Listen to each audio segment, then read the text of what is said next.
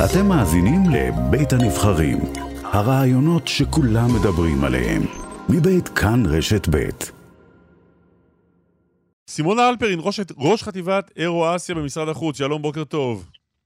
בוקר טוב. מה שלומך? מלא זמן לא דיברנו. האמת שהרבה זמן לא דיברנו, ושלומי מצוין, אם כי אני חייבת לומר שאני מעט מודאגת בבוקר הזה. ממה? בדיוק סיבת שיחתנו היום.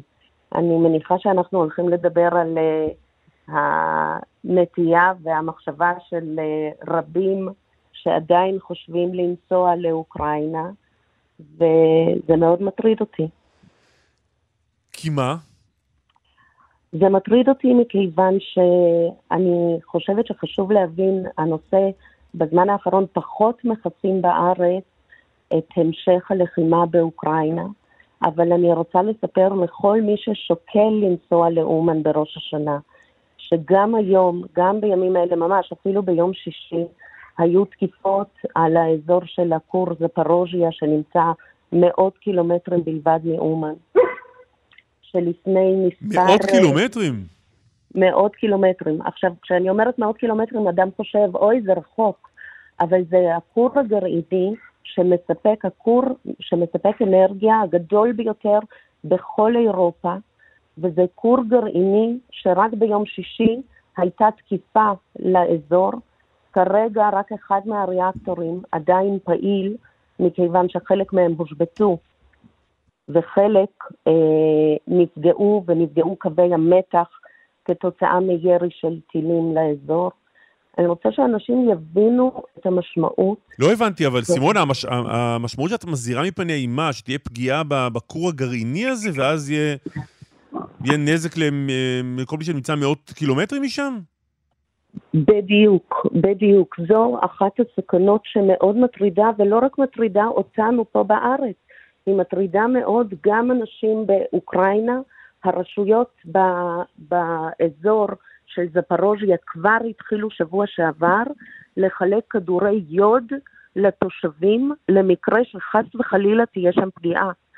האיחוד האירופי שולח, שבוע שעבר יצאה הודעה, 5 מיליון כדורים שישמשו כעזרה ראשונה מיידית, אם אכן יקרה אסון ותהיה שם פגיעה. וזה בלי להתייחס בכלל לעובדה שאוקראינה היא עדיין מדינה במצב מלחמה, וממש לפני 3 שבועות היה טיל שנורא לכיוון אומן עצמה. רגע, אבל סימונה, רק כדי לסגור את העניין הגרעיני הזה, אם זה החשש, אז אולי כדאי לפנות גם את אנשי משרד החוץ ממולדובה, כי אם זה 100 קילומטרים יכול להגיע שם הנזק הגרעיני הזה, אז אולי כדאי לפנות את אנשינו מחצי אירופה. אז היות ואנחנו כרגע בכל המדינות שסובבות את אוקראינה, עדיין יש אפשרות להתפנות משם, אם וכאשר חס וחלילה יקרה אסון, יש אמצעי תחבורה. מה זה הטיל הזה שנורא לעבר אומן לפני 3 שבועות?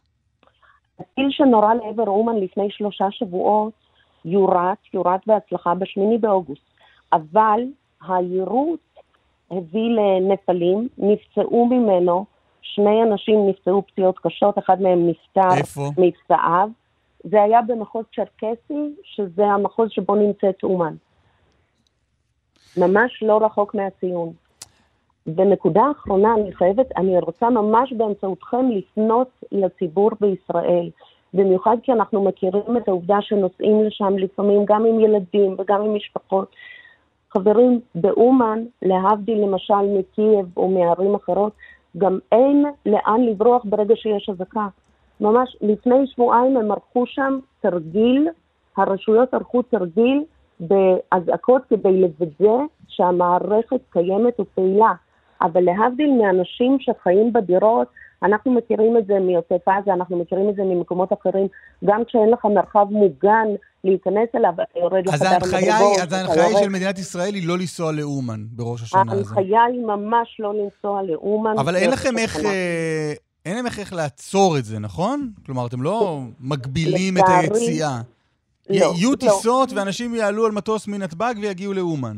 אז אני רוצה להיות מאוד מאוד ברורה בעניין הזה. מדינת ישראל היא מדינה דמוקרטית. אנחנו לא נעצור אנשים, ואין לנו את הדרך לעצור אנשים.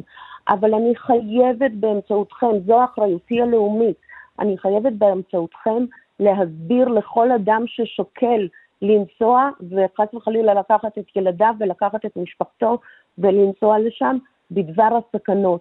עכשיו, הטיסות, רק כדי שנהיה ברורים, כמובן, אוקראינה במצב מלחמה, אין טיסות לאוקראינה. הטיסות הן למדינות שכנות, ואז אנשים מתכוונים לקחת אוטובוסים והסעות מאורגנות, ולהיכנס מאותן מדינות שכנות לתוך אוקראינה, ולנסוע בדרכים שעדיין יש בהן מחסומים, שיש עוצר החל משעה בערב, החל מ-10 או 11 בערב, יש עוצר בכל עיר, ואנשים שיסתובבו ברחובות יתפסו באופן טבעי על ידי כל התושבים בסביבה כאיום וסיכון. כי אם יש עוצר, אז מי שמסתובב בחוץ יכול להיות שהוא לא משלנו. יכול להיות שהוא לא מישהו שאפשר לסמוך. סימונה, ברשותך נצרף אלינו את חיים חזן, הוא תושב לאומן. שלום חיים. שלום וברכה. מה העניינים? הכל רגוע, הכל בסדר. מה אתה אומר לשם ההזהרות האלה של סימונה אלפרין ממשרד החוץ? קודם כל הצלחתם להלחיץ אנשים, כמו שאנחנו יודעים יש הרבה ביטולים.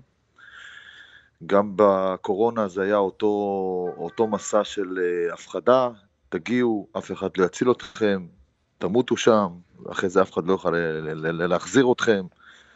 זה כנראה שיטה, והשיטה מצליחה. איזו שיטה? למה? כי מה? יש למשרד החוץ משהו נגד יהודים שנוסעים לאומן בראש השנה? כנראה שכן. מה? כי מה? לא, תסביר, מה המניע? כי כבר 3 שנים, ממציאים כל פעם תירוץ חדש. פעם שעברה המציאו קורונה, שזו מגפה שלא הייתה ולא נבראה, זה משרד החוץ המציא, ועכשיו מה? ועכשיו המסע הזרה באזורים שהם רגועים לחלוטין.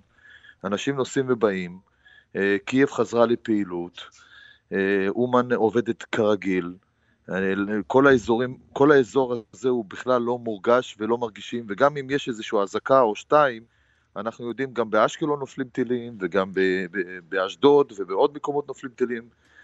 זה לא כזה נורא כמו שעושים את זה, אבל את העבודה הם הצליחו לעשות.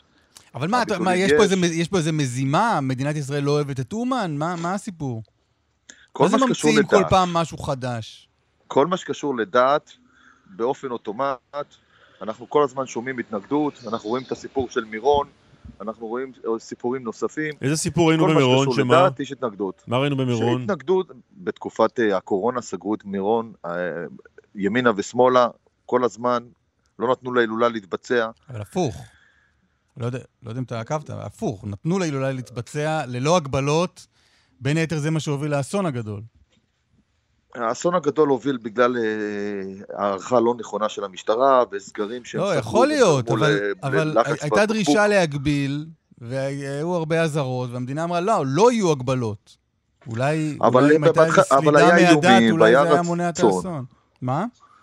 היה רצון, יש כל מה שקשור לדת, יש באופן אוטומטי התנגדות של משרד החוץ, של המדינה, הפוך, יכול להיות שהראש שנה פה הוא זה שיציל את המצב, יבואו האלפים, יעשו תפילה אצל רבי נחמן, הוא ישפיע בעולמות העליונים, יפסיק המלחמה, יהיה שלום בעולם. אפשר להסתכל על זה גם בצד אחר. תגיד, נסיעה לאומן בראש השנה היא דוחה פיקוח נפש? אנשים נסעו לפני, בתקופת הקומוניסטים, כשהיו יורים עליהם, הם היו עוברים גבולות. נסיעה לאומן בתקופת הקומוניסטים, בתקופת רוסיה, הייתה נסיעה קשה, מסוכנת, אנשים נסעו עם דרכונים מזויפים, אנשים נסעו בכל מיני דרכים, לא דרכים, העיקר להגיע. רבי נחמן אמר, הראש שנה שלי עולה על הכל. ורבי נתן אמר, גם אם יהיו סכינים, בכל הדרך לאומן, תיסעו. אז רגע, תסביר את הטענה. הטענה שזה לא מסוכן, או שאתה אומר, זה מסוכן, אבל אנחנו נוסעים? מסוכן לחיות. זה גם מסוכן, הכל מסוכן. אבל יש גם את החיים הרוחניים, יש גם את הנפש. יש גם אמצעי זהירות. יש גם אמצעי זהירות. נכון. מסוכן לשכב על כביש 6 באמצע היום, אבל אפשר לא לשכב שם. זה לא אותו דבר. זה לא אותו דבר, אני נמצא פה כבר מספר חודשים, אני גר פה כבר שנים.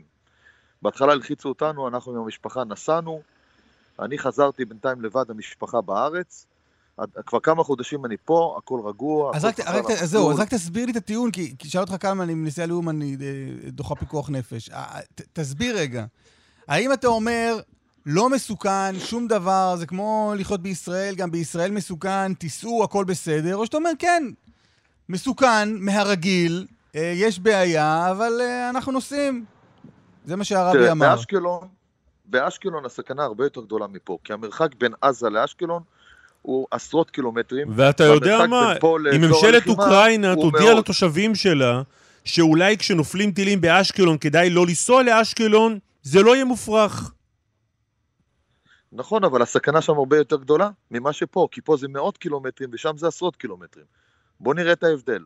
אזור הלחימה הוא רחוק מאוד, הוא לא מורגש פה, וחוץ מזה שבתקופה האחרונה, גם יסכימו איתי משרד החוץ, העירותים הולכים ומשתפרים באופן משמעותי, ואוקראינה אתמול הצליחה להפיל מתוך 5 טילים על דניפרופטרובסק. זה מצב טוב, אתה אומר. אז הדברים הולכים ומשתפרים, הטכנולוגיה מתקדמת, אירופה וארצות הברית מזרימה לפה טכנולוגיה ועוזרת לאוקראינה. וזה לא כזה כמו שמציירים את זה, אבל אני שוב אומר, משרד החוץ עשה את העבודה שלו, הוא הצליח להפחיד, יש אלפי ביטולים של טיסות, של מלונות, של אנשים שאמורים להגיע. סימונה, מה את אומרת? זה המצב. קודם כל אני שמחה מאוד לשמוע שחיים גם הוא בחר להשאיר את משפחתו בארץ והוא מודע לסכנה, הוא מעריך אותה. אני רוצה גם לצטט את הרב ז'אן, שהוא עומד בראש, הוא זה שמארגן את האירועים, הוא מנהל את האירועים באומן. הרב ז'אן אמר במכתב לכל המאמינים, הוא כתב, עליי להודות כי הכל לוטה בערפל ואין דבר ברור ואין איש מאיתנו יודע כיצד ייפול דבר. זאת אומרת, דבר ראשון, כולם מבינים את המשמעות ואת הסכנה, ואם בזה, כפי שאמר הדובר המכובד חיים חזן, אומר שאנחנו הצלחנו לעשות את עבודתנו, אז אני מברכת על זה. גם חברות ביטוח ישראליות כבר הודיעו שהם לא יבטחו את מי שטס לאומן, כי הן חוששות ומנסות להרתיע ומנסות להביא אנשים לשמור על חייהם. ואמרת נכון שכל המציל נפש אחת כאילו הציל עולם ומלואו. אנחנו מחויבים, יש פה פיקוח נפש, אנחנו מחויבים לכך שלפחות אזרחי ישראל ידעו כמה גדולה הסכנה. אני גם רוצה להתייחס במילה לאמירה לגבי משרד החוץ ואומן. עד לפני 3 שנים, עד לפני הקורונה, בכל שנה משרד החוץ התגייס באופן מלא, פתח חפ"ק באומן. אנחנו ישבנו עם אנשים שנתנו סיוע גם קונסולרי וגם סיוע לרשויות המקומיות, לאנשי המשטרה ולאנשי הביטחון, כדי לוודא... זה על האמירה שמשרד החוץ פשוט לא אוהב דת. זה מתייחס לאמירה שמשרד החוץ לא אוהב את האירוע, לא תומך בו, לא מסייע לאנשים שמסיבות דתיות נוסעות. זה פשוט חד משמעית, אני חייבת לומר את זה, זה פשוט חד משמעית לא נכון. אוקיי, חיים, אני רואה שבכל מקרה יש הגבלות מאוד משמעותיות מצד האוקראינים, נכון? על כל מה שקורה באזור. בדיוק. במשך כל שעות החשיכה קיימת חובת ההפעלה, יש לחסות את החלונות בכיסוי אטום, אסור לצאת מהבית במשך שעות העוצר הלילי, בין 11 בלילה ל5 לפנות בוקר. נכון, אנחנו הודענו בצורה מפורשת לכולם, שמי שרוצה להגיע לפה חייב למלא אחר הדרישות של האוקראינים. משעה 11 בערב נכנסים לבית ויוצאים ב5 בבוקר, וכמו שאנחנו רואים, ואני רואה את זה כל ערב, משעה 11 בערב הרחובות ריקים לחלוטין, אף אחד לא יוצא, הכל מתנהל בצורה מסודרת. מי שחשוב לו ראש השנה, שישמור על הכללים. אוקיי, חיים חזן באומן, סימונה אלפרין, ראש חטיבת האירואסיה במשרד החוץ, תודה רבה לשניכם. תודה. תודה רבה. בשמחה, כל טוב.